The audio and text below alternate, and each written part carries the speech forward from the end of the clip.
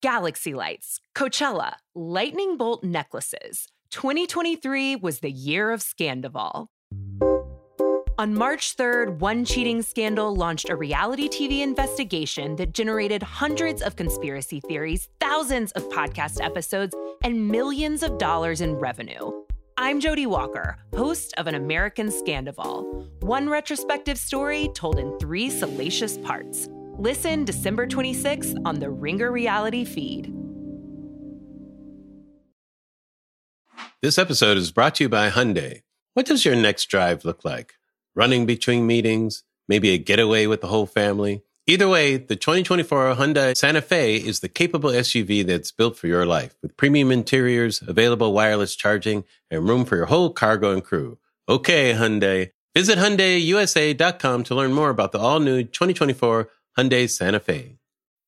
Sign up to The Economist for in-depth curated expert analysis of world events and topics ranging from business and culture to science and technology.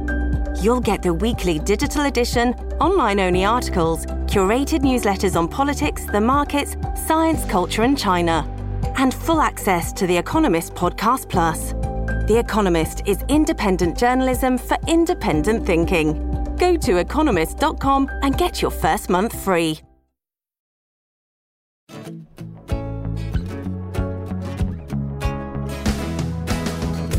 Welcome back, everybody. Happy New Year once again. Starting off the new year right with some MAGA talk.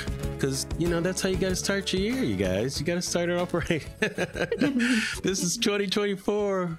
An amazing year coming up, boy. By amazing, meaning I have no idea what to expect. It's gonna be a time, and what a way to start off with a reporter from one of my favorite news sources, Puck News, and she has written a book called The MAGA Diaries. You guys, we got to start off with something like this. Come on. And it's very interesting. Look, the subtitle is My Surreal Adventures Inside the Right Wing and How I Got Out. Welcome to Black on the Air, Tina Nguyen. Great to join. I'm so excited. It's so nice to have you here. I had a great talk with Julia Yaffe about a year and a half ago, or whenever it was when Ukraine was first starting up. And it was so interesting. It just, made me go ahead and subscribe to Puck, and just really just read you guys over there. You guys have such a great slate of just so many talented people just really doing some great work over there. So I want to give all of you guys props on what you're doing. Congratulations. Yeah, sometimes I feel like I'm just like this little baby guppy swimming among giants. And then they're like, no, Tina, you're also a big deal too. So, I'm going to roll with it. Oh, yeah, definitely a big deal. That's a fact. Yeah. So let's start with the book, and we'll get into some of this and go wherever it goes, So the MAGA Diaries, I love the title. It's so hilarious to me, The book, it seems like this is one of those things where it's like somebody who started life as a Scientologist or something, That's what it feels like, that type of thing. And then suddenly they got out, and now they're here to tell the story. Kind of like, what's her name from the TV show? Leah Remini? Yeah, exactly. Remini, yeah. It's a little bit of that type of thing. Describe for us, and maybe give us a broad overview of your journey. How about that? Start with that. Basically, I've described this book as the past 7 years of Trumpism, but told like the devil wears Prada. Yeah. So every time I've gone into the field as a journalist and cover MAGA stuff over the past 7 years, the first question everyone asks me is like, wait, how do you know all of this without wanting to die? And then I explained that I have a background in conservative stuff, activism, journalism. And then they look at me and do a double take and like, wait, you're a woman of color whose parents were refugees and you grew up in Boston. How did you do this? Why? What drove you there? And this book is has been my answer to all of those questions. And in the process of writing it, I sort of realized how the conservative movement itself works to not only just bind the entire Republican Party together at a certain level, but then also can get like easily driven into Trumpism very, very, very quickly, like more fast than I thought was possible until like I started really thinking about it. And like all of my old friends from when I was younger in this movement, as a college student, started getting into these bigger and bigger positions of power. Right. All of these groups that I kind of knew tangentially became more important and outsized, and just understanding that level of this political movement and how formalized it is and how intellectually siloed it is so important to understanding exactly why the country is the way now. Yeah, that's a great summation. I feel like the left, my criticism of the left in regards to its let's say description of the right, I don't think it's as informed as the right gets to have of the left, because the right gets more of the left's experience, you know, in the mainstream. And I don't think the left really, I think it's more glancing blows that are kind of surface, you know, and sometimes they hit their target, but it's not as penetrative as really observing what's going on. I say this because in the 90s, I did kind of my deep dive on the conservative side. You know, I was kind of fed up with some of the hypocrisies in Hollywood. So it's a different point of view, you know, and that type of stuff. And I wasn't really political before then, but it was interesting to just understand, you know, different points of view and that sort of thing. And I'm fascinated by how systems even have changed, you know, because to me, there was a time when conservatism, you know, it didn't seem crazy. It just had a different set of ideologies it was operating from, and they weren't always translatable to every issue, you know, and that's why they came up with the term conservative, compassionate conservatism, because it seemed like conservatism wasn't compassionate, right? You know, so they had to come up with this modifier to make it that way. But then it took the whole MAGA thing is fascinating to me because it's taken a turn I never anticipated. And it seems like it's different than, I guess the closest is the religious right movement in the early 80s that took over when Reagan became president, kind of hijacked the Republican Party, you know, at that point. Do you kind of see similarities there at all in the way that you've observed this thing that's happened?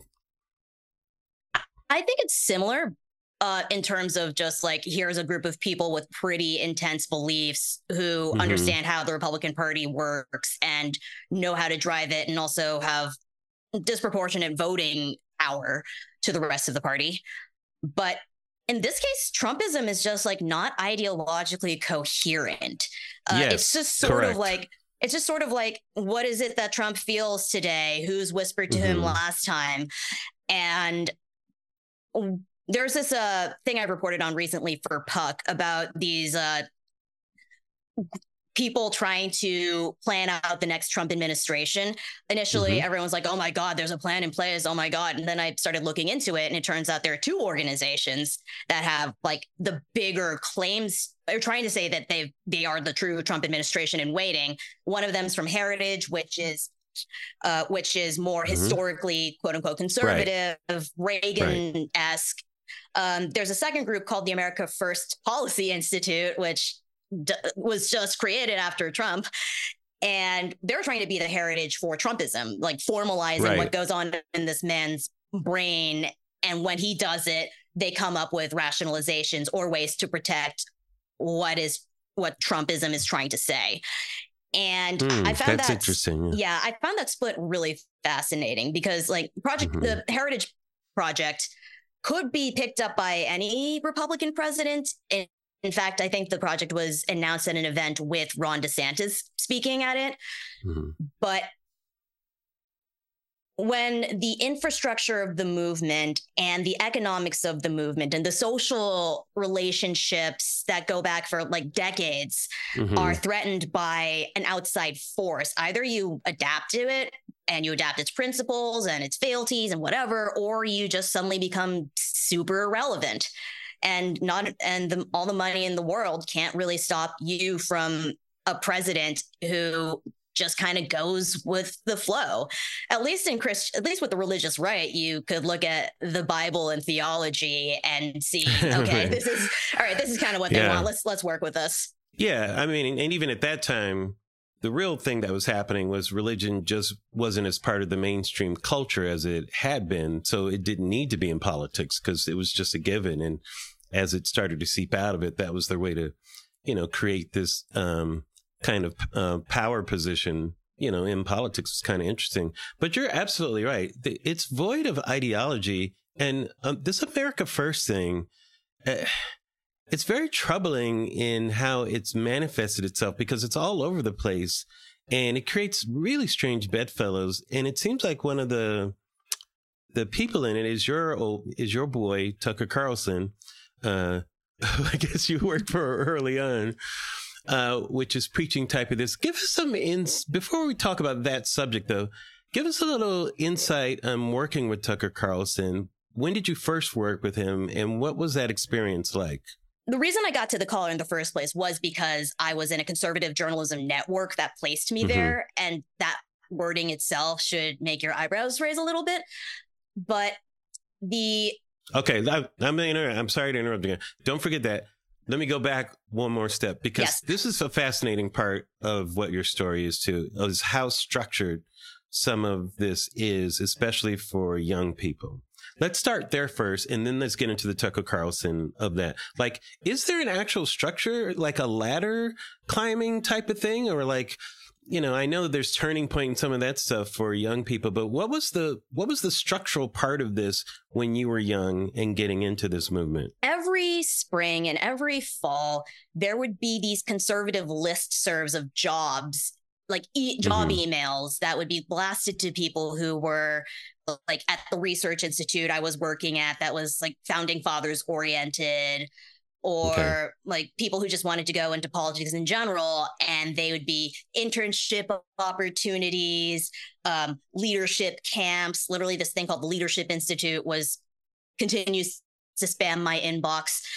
And the one that I was gravitating to because I wanted to be a journalist was the Institute for Humane Studies journalism internship that provided free internships in journalism that were paid if you were a liberty-minded student. And that was the phrase they used. So yes, air quotes all the time. And when I applied for it, I had to demonstrate that I had a very specific political leaning. They were literally rejecting students from Harvard and picking me instead because their answers were, as the guy who ran it told me, incorrect. And we were sitting in these rooms for, did I really dial back? Like we would literally go to these seminars where you'd sit in a room and talk about journalistic ethics and how to report on Obamacare and whether it's a good thing that the state did this, or this.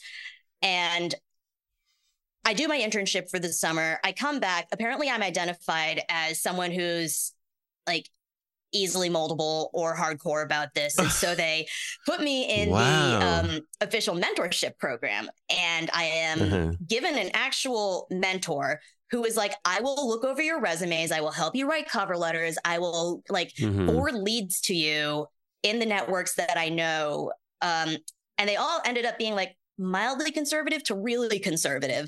And the reason I ended up at the collar was because he had known someone who knew the collar who was looking for a job. And like, it's sort of a, old boys network, except for Reagan lovers at the time.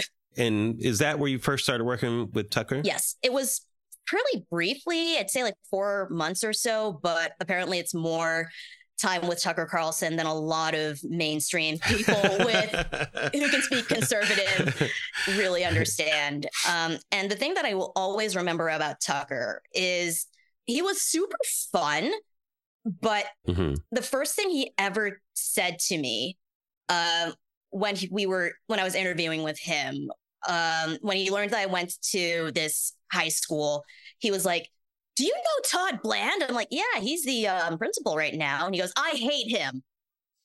And I'm like, "Oh my God, why do you hate Todd Bland so much? This is so funny." And he goes on this story about how when they were in high school, Todd Bland tried to steal his girlfriend from him. The woman he ended up marrying, mind you. So he technically won. Right. But when I'm looking back on it, I'm like, why is that the first thing Tucker ever said to me about how much he hated this guy from high school who I knew? And that is sort of my understanding of how Tucker is the way he is these days. Like, wonderful man, will move heaven and earth for you, is so fun, throws great parties. Literally, when he fired me, he actually gave me his personal cell so that my mother could call him and he would tell her that it wasn't my fault I got fired.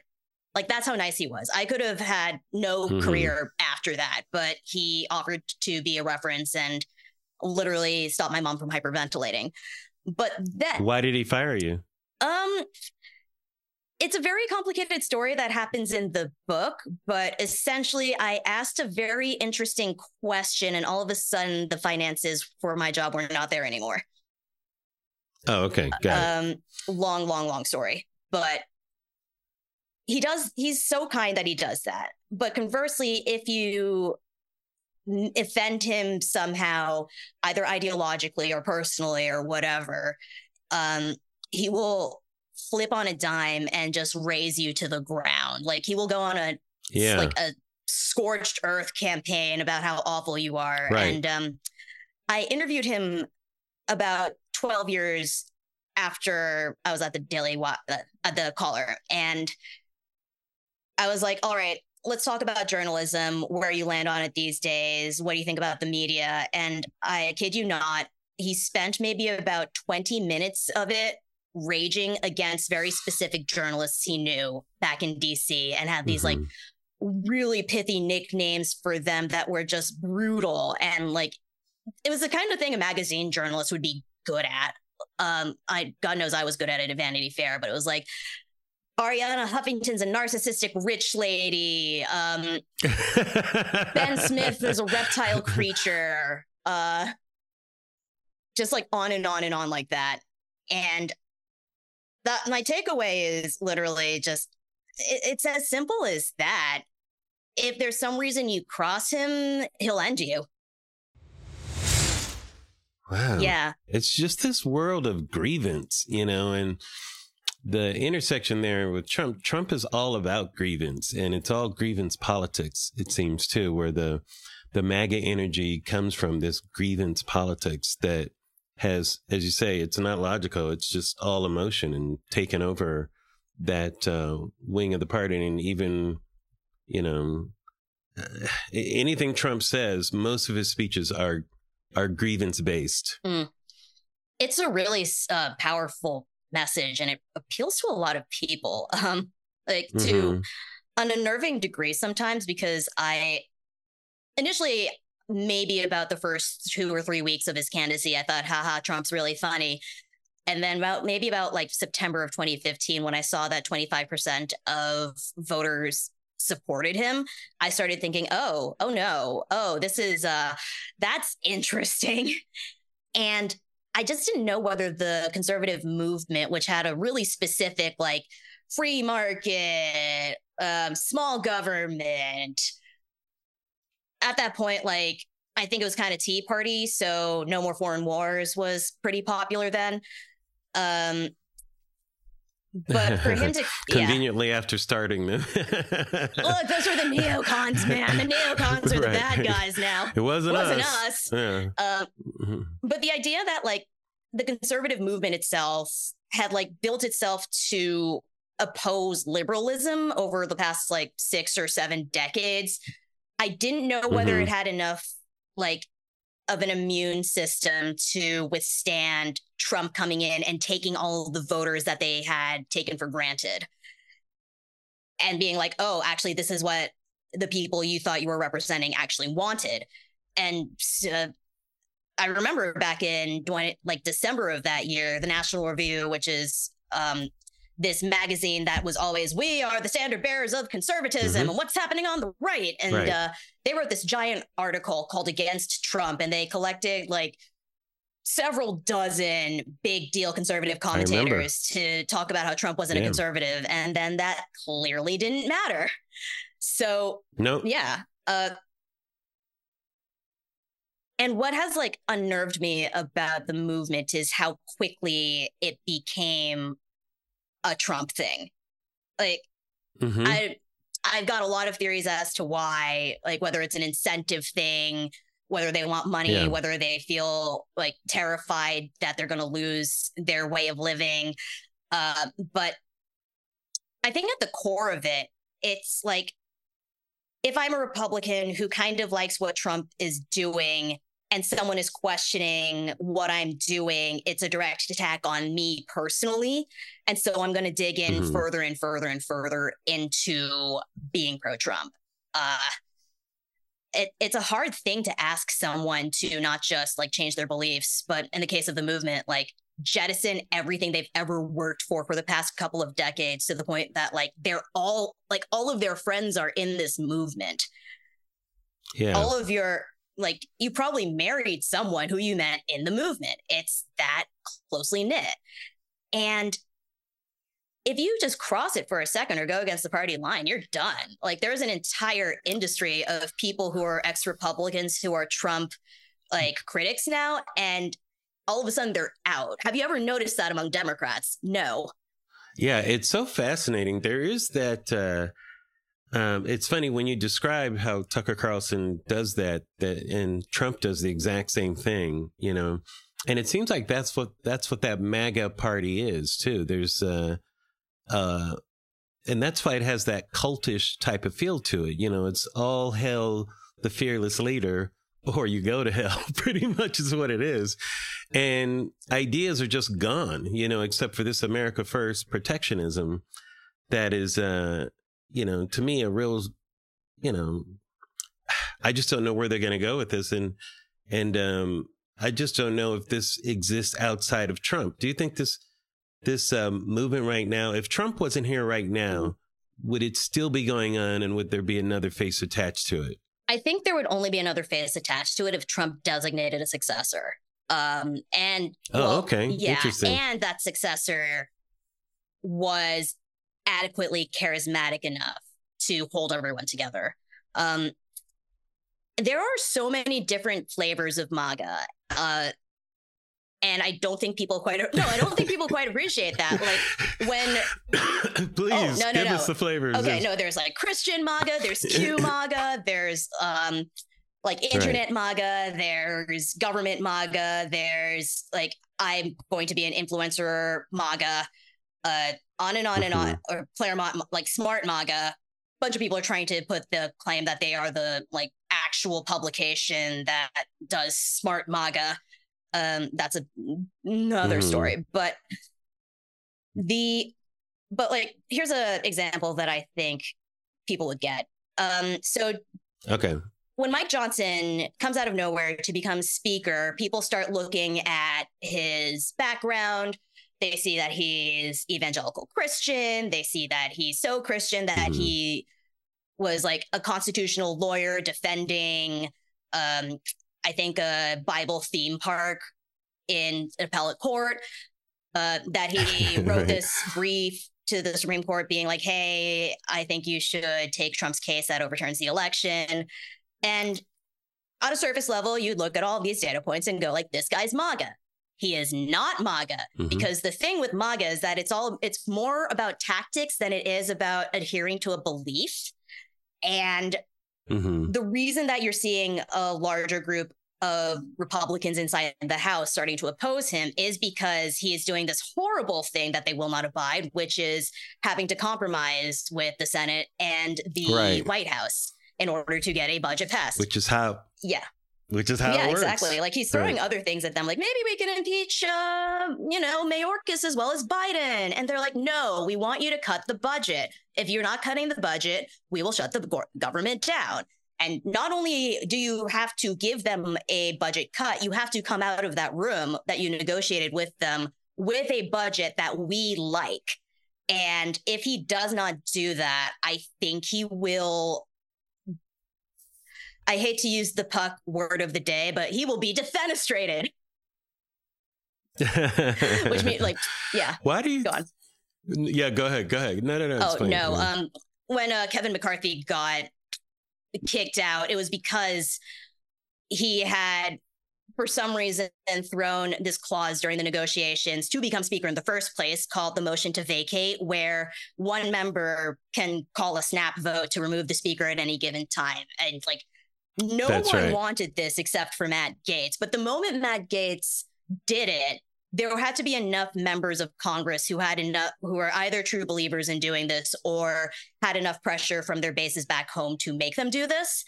And it was sort of a given at that point that he was gone. And that rule hasn't changed. And now I think you need like 2 or 1 members to like get rid of the new speaker. It's down to the wire. These people are amazing to me, you know, and they never make sense too. Like, to me, I always say, why do the MAGAs always believe the left is tricking them, you know, into doing things they, you know, like storming the Capitol? They were tricked by the left, these implanted FBI agents and everything, into doing something they really weren't there to do. You know, how can the MAGAs be so weak-minded and yet so brilliant at the same time?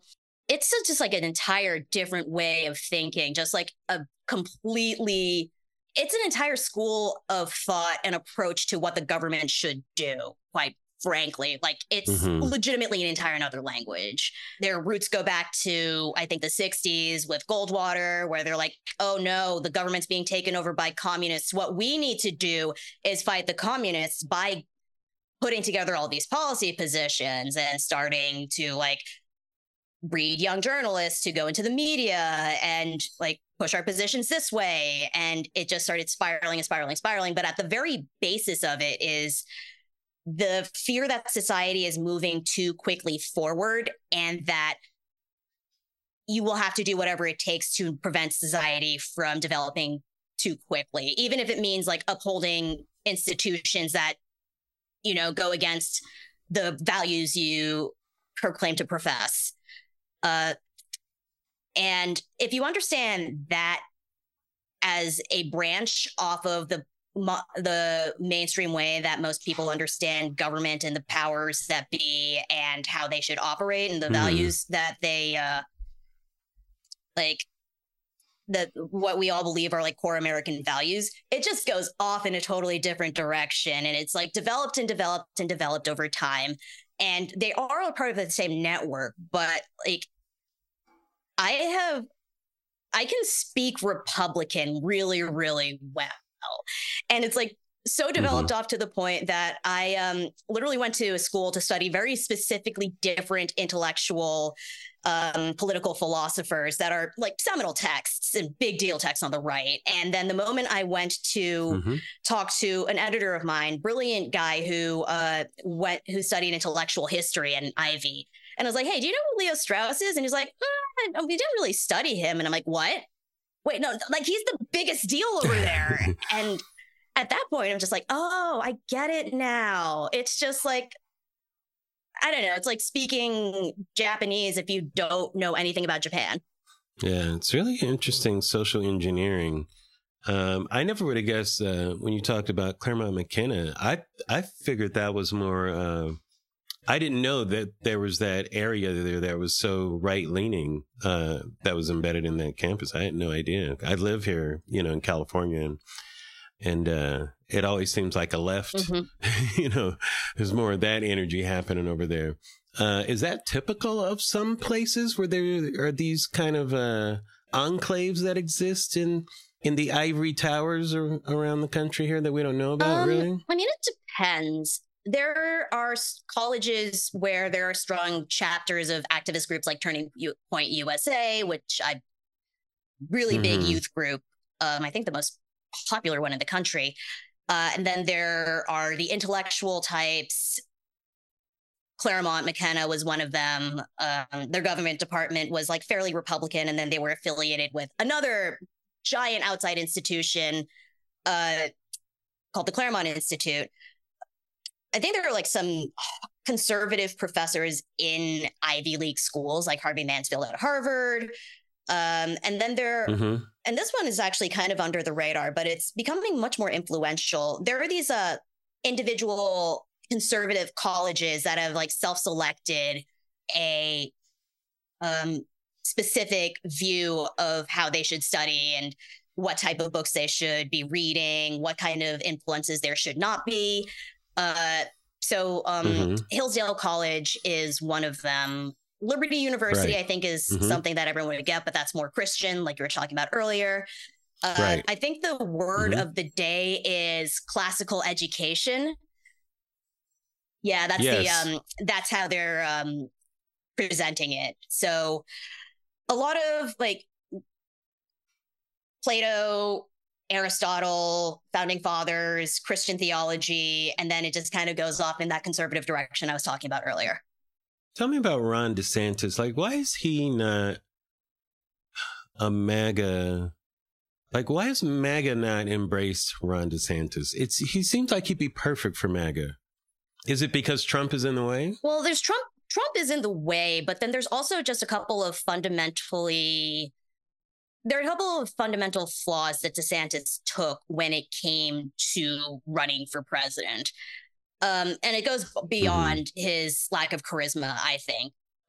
First was that he made the awful sin of taking money from rich people, like traditional Republican donors with billions of dollars to spare. And they were all like, we're going to throw hundreds of millions of dollars at you, Ron DeSantis. And not only that, we're going to take all that money and put it in a super PAC.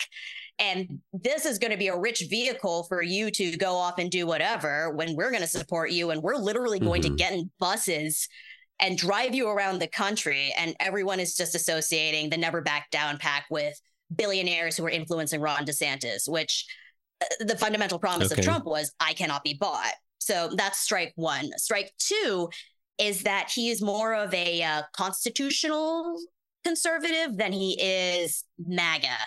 And the initial, I think, promise of DeSantis was that he was going to execute on Trump policies, but do it in a way that was more legal and respectful of the Constitution. That's right. That's right. I remember that. Yeah. The thing is, that leaves too much nuance. He'll do it in a way that won't embarrass us. Exactly.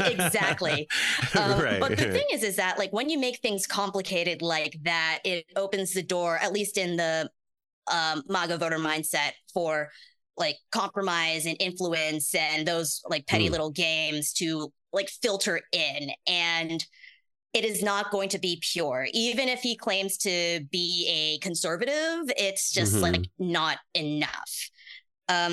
Like, here's a really interesting contradiction. Ron DeSantis is arguably way more pro-life than Donald Trump is. And Donald Trump is going on television saying, I'll strike a deal with the left and the right to make the cutoff for getting an abortion 3 months. And DeSantis is like, oh, no, I did it for 6 weeks. And right. But no one cares. Republicans. No one cares. No one cares. These things disqualify everybody else but Trump. Yeah, but here's the thing. Here's why.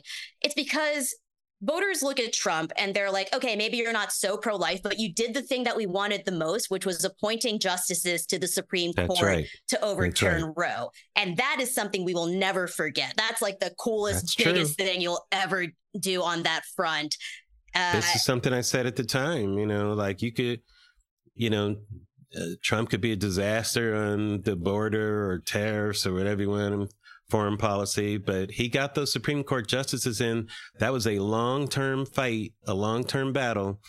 And you make a distinction in your book about long-term versus the short-term things, I know, and what some of the strategy is around that, which is kind of fascinating too. But that Roe v. Wade was a long-term thing, and Trump delivered on that. To me, he will always be rewarded for that by that MAGA crowd. Oh, absolutely. But that's also where the synergy between the conservative movement and MAGA comes in. Like the reason that those seats were open was because Mitch McConnell had held them open. And Mitch McConnell's life and career can be traced back to the beginnings of the conservative activist movement. Like he was a Leadership Institute graduate in the 60s as like a 20-something-year-old. That's how long this movement has existed. But not only did he hold those open, there was a larger movement to hold other federal appointed seats open too. Like, that's right. He could not, like, Obama could not fill those seats. The Senate would not confirm. They were just vacant. And it's terrible. Yeah. And then the moment that a Republican president came in, the conservative movement, the Federalist Society, what have you, like, boom. All right, let's do this. Throw him in there. This episode is brought to you by Hyundai. What does your next drive look like? Running between meetings? Maybe a getaway with the whole family? Either way, the 2024 Hyundai Santa Fe is the capable SUV that's built for your life, with premium interiors, available wireless charging, and room for your whole cargo and crew.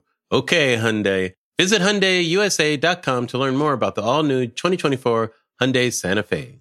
Hi, I'm Daniel, founder of Pretty Litter. Did you know cats tend to hide symptoms of sickness and pain? I learned this the hard way after losing my cat, Gingy. So I created Pretty Litter, a health monitoring litter that helps detect early signs of illness by changing colors, saving you money and potentially your cat's life. Pretty Litter is veterinarian developed, and it's the easiest way to keep tabs on your fur baby's health right at home. Go to prettylitter.com and use code SPOTIFY for 20% off your first order and a free cat toy. Terms and conditions apply. See site for details. This episode is brought to you by Etsy. Looking to instantly upgrade your Mother's Day gift from typical to meaningful? Shop Etsy. Now until May 12th, get up to 30% off personalized jewelry, style, decor, and so many other items Mom will love. And if you want her to know you put a ton of thought into her present, use Gift Mode. Gift Mode on Etsy takes the stress out of gifting so you can easily find well-crafted, original, and affordable pieces from small shops. Just tap or click Gift Mode on your Etsy app or Etsy.com. Then answer a few short questions about Mom, and Gift Mode instantly gives you curated ideas based on hundreds of personas. Need something original and affordable for Mother's Day? Etsy has it. Shop until May 12th for up to 30% off gifts for Mom. Terms apply. This to me represents, these are the things that really concern me more than even Trump himself as a leader, who I've always thought, I'm not going to use that phrase existential threat and all that, but I think he is, just by his mere presence, doing a lot to just trash, the way government works and so many systems and so many things that we're not going to feel for a lifetime. But even more important is exactly what you're talking about. These are systems that are happening right in front of us in real time over a long time. The taking over of local legislatures and that sort of thing. You mentioned this thing that I hadn't heard about. What is it? The Constitutional Convention? The Convention of States, yeah. The Convention of States. Could you talk about that? Because when I read that, I was like, wait a minute. I didn't even know about this. Explain what that is and what its purpose is. Because what its purpose is, to me, opens, a lot of nasty things up. Yeah. So the Convention of States is an activist movement whose goal is to rewrite the Constitution. And initially you might be like, that's silly. No one can do that. That requires so much compromise. No, it does not. There is a provision in Article 5 that says that state legislatures can individually call for amendatory conventions where, like, if you get 2/3 of the legislatures on board, they will independently come together and be like, okay, here are the amendments we want to make to the Constitution. Here we go. We just have to vote on it. No one else has to vote on it. Congress can't do jack all about it. And you know what? We've got the amendment in there. That's great. And so the states can independently act like this, sidestepping the Congress, sidestepping the normal way constitutions are amended. And that is... Or amendments are amended, let's say, or amendments are created or whatever. Yeah, exactly. And that wouldn't be a problem until you realize that most state legislatures are held by Republicans who have at least who have like gone through these networks and gone to these camps that I was talking about, except for journalists, they're for state legislators. Their staffers will have gone through similar programs. They're all just sort of like, you know what? I've got the support of this group. I guess if they call on me to like pull a convention forward, they're going to lean on me to do so. And I believe they need about like 2/3 of state legislatures to do so. And they've got quite a few who have already called for them. And it's a little bit more dicey when you've got states that have a Republican supermajority in the state legislature. And initially this was launched in the Tea Party with a goal of reducing the size of government, but that could mean so many things. Like you could, they did a trial run in Virginia in 2016, and one of their things was, we're going to revoke the Commerce Clause, which that governs interstate commerce, but that has also been the foundation for a lot of federal laws that have passed in the past several decades, like the Civil Rights Act, a lot of Supreme Court decisions about like what you can and cannot discriminate against because it's technically interstate commerce. You pull out a couple of those building blocks, things just tumble really, really quickly, and you got the sheet of the Constitution in front of you. What do you think the actual target would be? During the Tea Party, it was literally like, during the Tea Party, the move was to use that to, I think it was just like reduce taxation and something else kind of anodyne. The problem is when you put this tool in the hands of populists, who knows what they want, honestly. Like, I didn't think that John Eastman was going to use his constitutional knowledge to come up with a really creative interpretation that allowed Mike Pence to give the election to Donald Trump. But he developed it. He threw it in front of Pence. Pence said no, but he kept going, I can do this. We can do this. We can do this. And look, government is all about the consent of the governed. And if enough people, like if the proper number of people as outlined in the Constitution or any sort of rulemaking body is like, okay, no, I want things to be another way. Like, what's stopping them? That's what's happening in Congress right now. There's a tiny majority, but that's because there's only a tiny number of Republicans who hold it. And that little majority can shut down the government and get rid of speakers. Yeah. I feel like one of the targets is the 22nd Amendment. If ever there was something ripe for, these, states to just say, yeah, we don't need that. I mean, who cares about that? Let's have our glorious emperor for as long as we want. It's the United States. Why can't we have a president for as long? I mean, they used to. Yeah. And like, I'm putting on my conservative hat for a second right now. So apologies if you have a heart attack over this. The counter argument. No. The counter argument would be like, look, FDR did it. He is one of our greatest, like FDR had 4 terms. He's one of our greatest presidents. He also had a lot of wartime authority and it saved America during World War II. And you know what? There's a lot of reasons that... Technically, it was just 3 terms because he died at the beginning of his 4th, right? Right. And you know what? Biden, like, wouldn't you have rather had a second Trump presidency over Biden or whatever, like, horrible thing the Democrats are going to throw in there? I think there would still be enough resistance inside the Republican Party to go against that idea. And I'm pretty sure that there's enough resistance inside the MAGA media sphere against it. So I don't think that's something you'd have to worry about for quite some times. But I do love doing these thought experiments where I just imagine how democracy could crumble if I were really, really inclined. Yeah, to me, that's been my biggest worry is because I always thought, why would they vote for Trump knowing he's a lame duck immediately? Why wouldn't they embrace someone else and find, a successor to him and just blame every, like the way some of these candidates, like Nikki Haley's trying to blame. Yeah, I like Trump. It's too bad he's being indicted. It'd be great to have him again.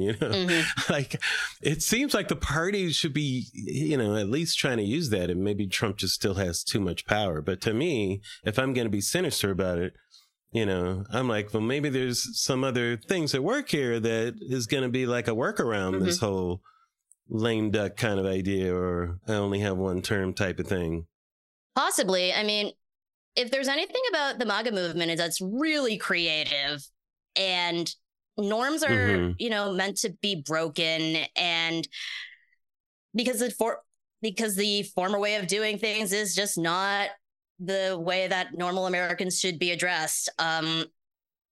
That's not the most sophisticated way to articulate that argument. I think if you talked to someone at like the Federalist or American Greatness, another like MAGA type of publication, they would be a lot more convincing of it than I am.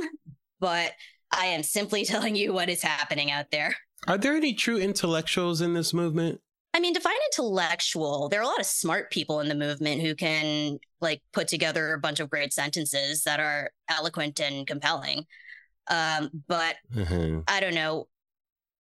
You seem doubtful. Like, what do you think when you say intellectual? Like, what are you asking about? Well, I mean, conservatives have always had people like Buckley, and these. Even though you can place them in different areas, you could always pick whether it was conservative or liberal. Intellectuals who could speak about the movement or that type of thing. Does MAGA have something like that? Is there anybody out there that does it exist in there at all, or is it just too fringy? It's too fringy and yet mainstream. That's the other thing. They get to have both of those things. They get to be fringy and mainstream at the same time. It was like my argument with Fox News, where it's like mainstream media, and yet they claim to get bigger ratings than anyone else. So that makes you mainstream media, doesn't it?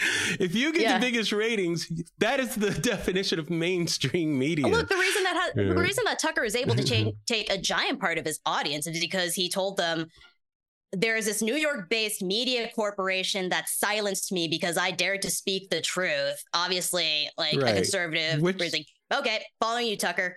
So there's this concept I came up with after my time just watching people in conservative media. I call it the infinite fringe. And the premise is this.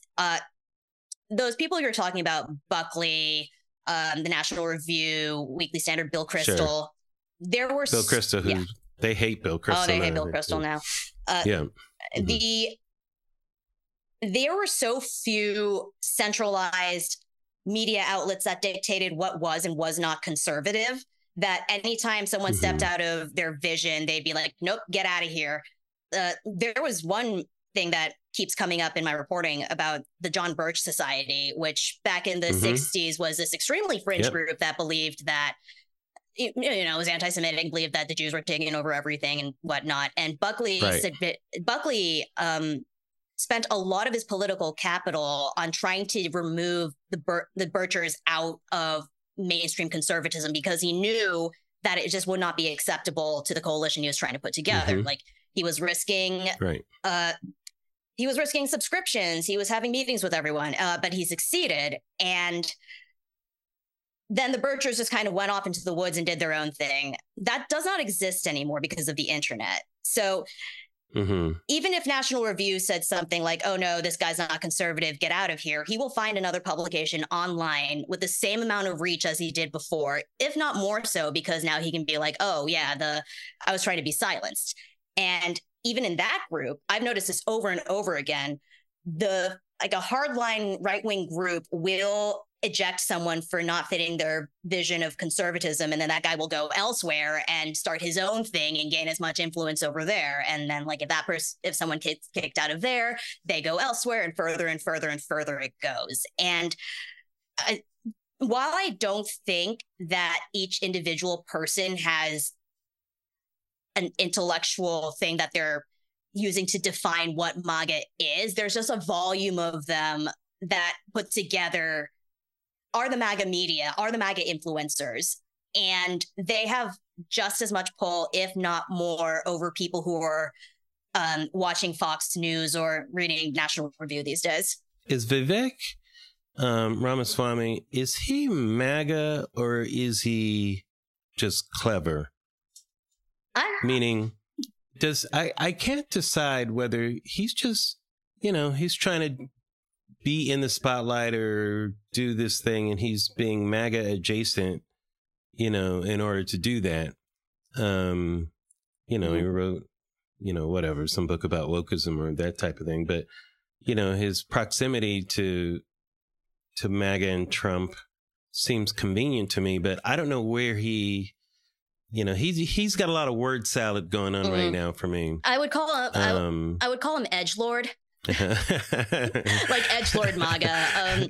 Like, he can speak MAGA very, very well.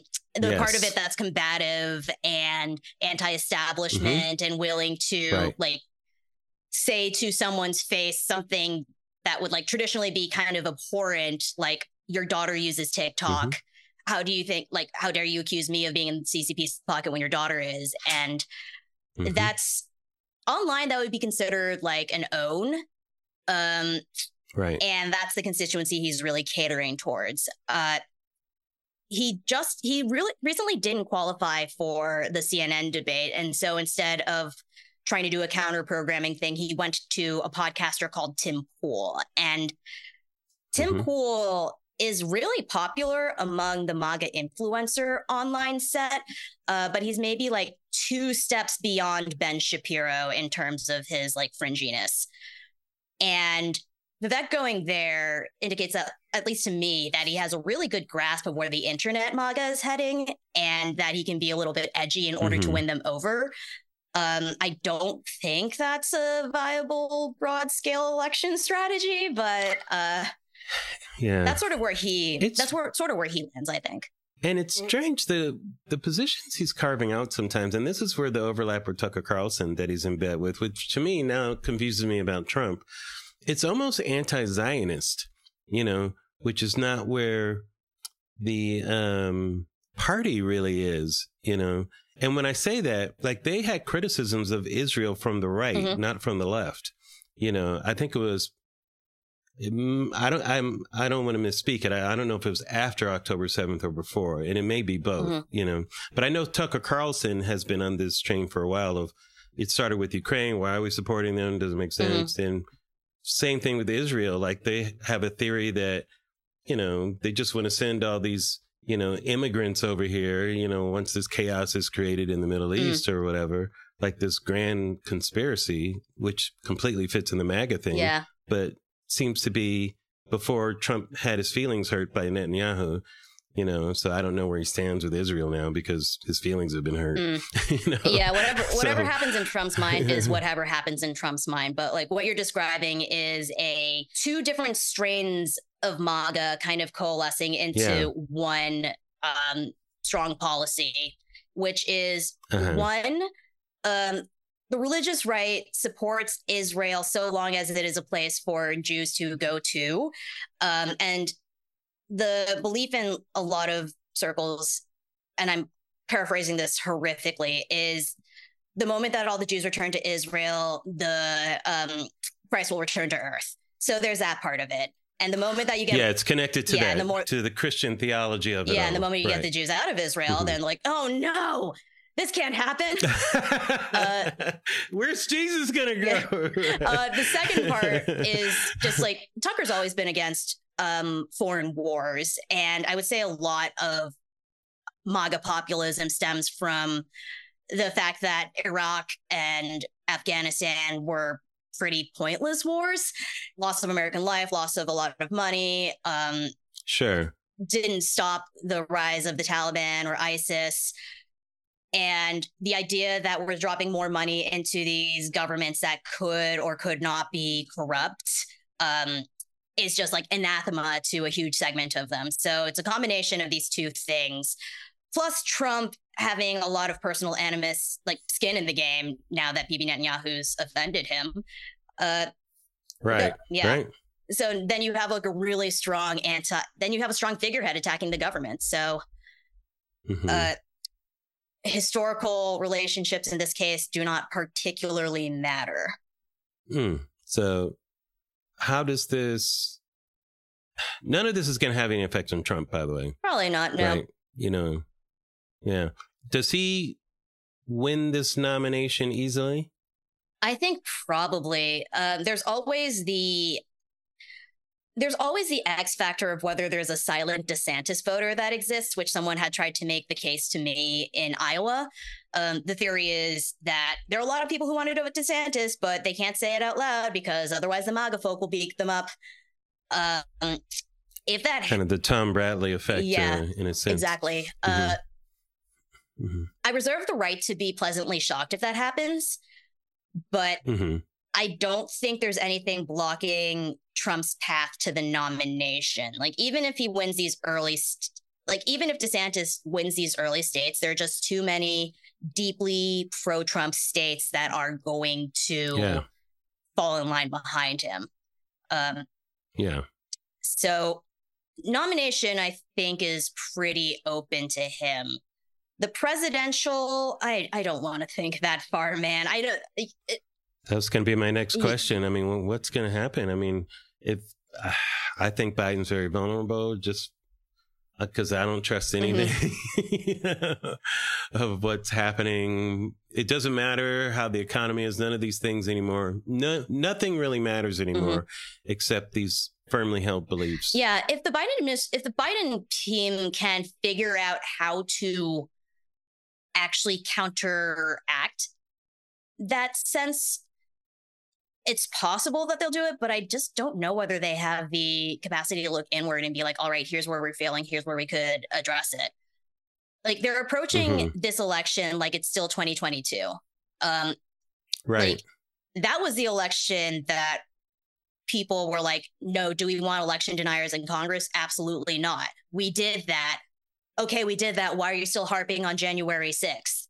Do you think they're making a mistake in, not necessarily the Democratic Party doing this, but by trying to get Trump off the ballot in some of these states, like almost making him a martyr to these, which he already is to most of MAGA? Yeah, like, the rule of law is the rule of law, and how the rule of law is enforced in all of these states is up to them. But it's easy to message the deep states after me when you have 4 indictments, 96 counts, being kicked off the ballot in this state and this state. It's just like a pile of oppression and deep state, like, morass that all you see in the aggregate is the people in charge are trying to prevent Trump from running for president again. And that should, for a lot of voters, inflame their sense of right and wrong. Yeah, I think there's more energy of people who feel Trump is being wrong for them to get out to vote than there's energy that's pro-Biden. That's what it feels like to me right now. And all of these things just add up into that same grievance soup, I think it's going to be a huge turnout for Trump in this election, and I don't know what they're planning on the other side to energize people to come out for that. I have no idea. Yeah, I did briefly cover the progressive movement under the assumption that they had similar stuff to the right too. No, they do not. They are just kind of incoherent and trying to figure out how to do things as quickly as possible. There was just no long-term planning and no ability to be to improvise and be flexible. So, yeah. They would need a complete psychological transplant to be, in my opinion. Yeah. Has there any? Yeah, no, I love that. That's hilarious. I think you've talked about a mountain or something like that in the book. How is your journey? How is your journey of going through this? Has it affected your worldview at all? Have you noticed that you've changed as a person by going through this, or certain things overturned your mind? It's man, I can't believe I used to think this about that and that. Has any of that happened? Oh, yeah, it really has. I think one of the things writing this book forced me to do was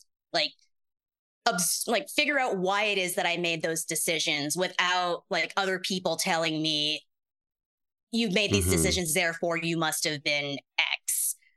People literally asked me when I was working in New York, why are you not a Nazi? And what? I don't think I was hateful back then. Was I hateful?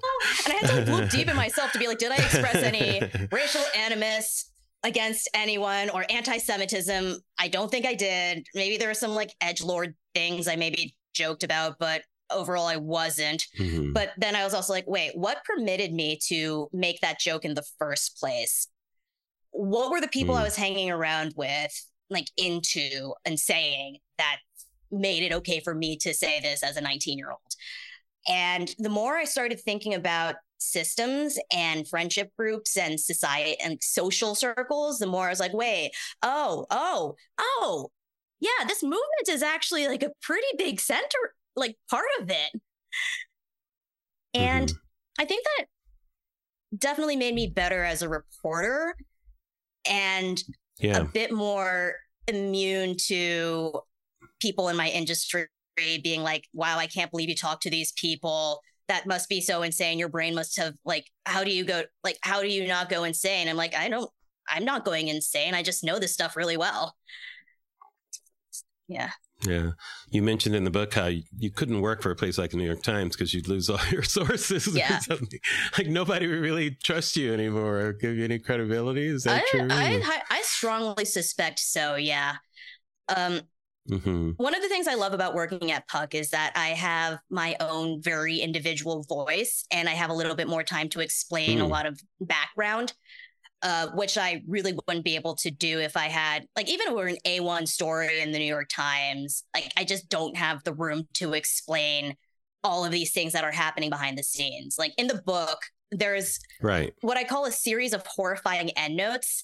If you read through it and you'll see an endnote for something, and then you flip to the back of the book, there's just all of this history about the thing I've just referenced.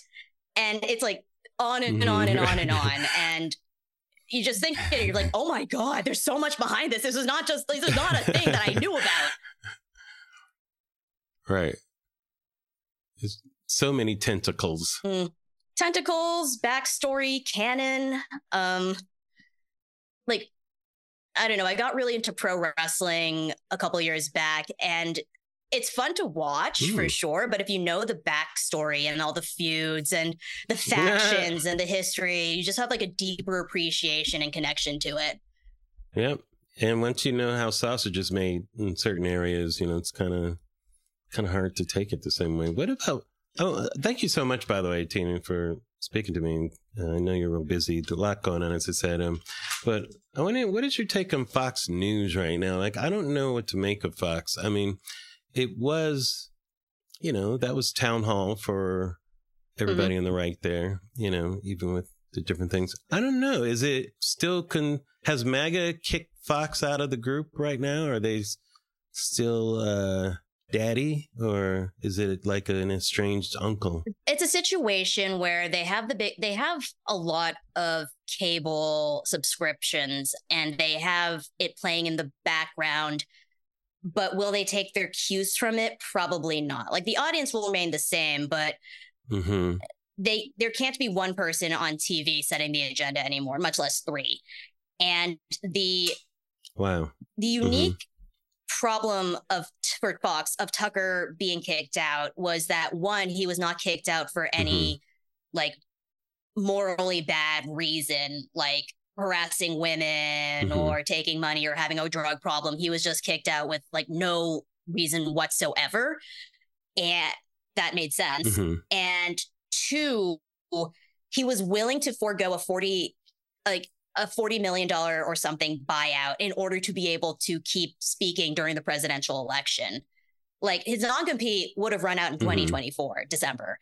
And if he'd signed it, he'd get a big pile of money.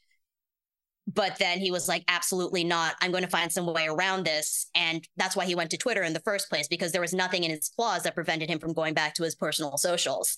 And at a certain point, he just kept flaunting the rules more and more and more and taking a pretty creative route around what his non-compete told him to do. So no, he can't go on a competitor's show on cable. What if he went on a platform that he wasn't paid to be on, but he had editorial control and was just out there saying his thoughts? Right. I'm just asking questions, but I'm doing it in a way that legally fulfills the parameters of my contract. And sure, he's not making money, but he's getting eyeballs and he's staying relevant. And that was the most important thing to his team when he left. And is he launching his own network or something? Is that what his plan is?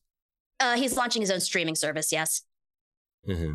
So, and he can do that because he's still employed by Fox, right? Technically. He's technically employed by Fox. I think there's a certain point where they're just pushing the boundaries of his contract further and further and further and seeing if Fox will try to push back against him. The problem though is that if Fox does try to take him off the air, that just makes him more powerful because his Right. audience will be like, they're trying to cancel Tucker again. Yeah. In the same way that the deep state's trying to cancel Trump. The MAGA crucifixion. MAGA That's loves a word. Yes, they love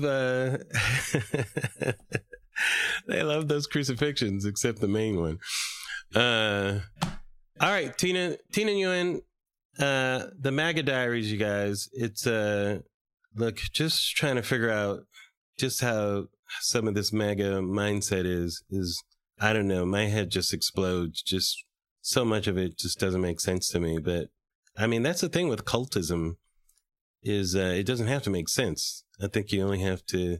I mean, this is the people that say, you know, about your feelings. You know, you can't.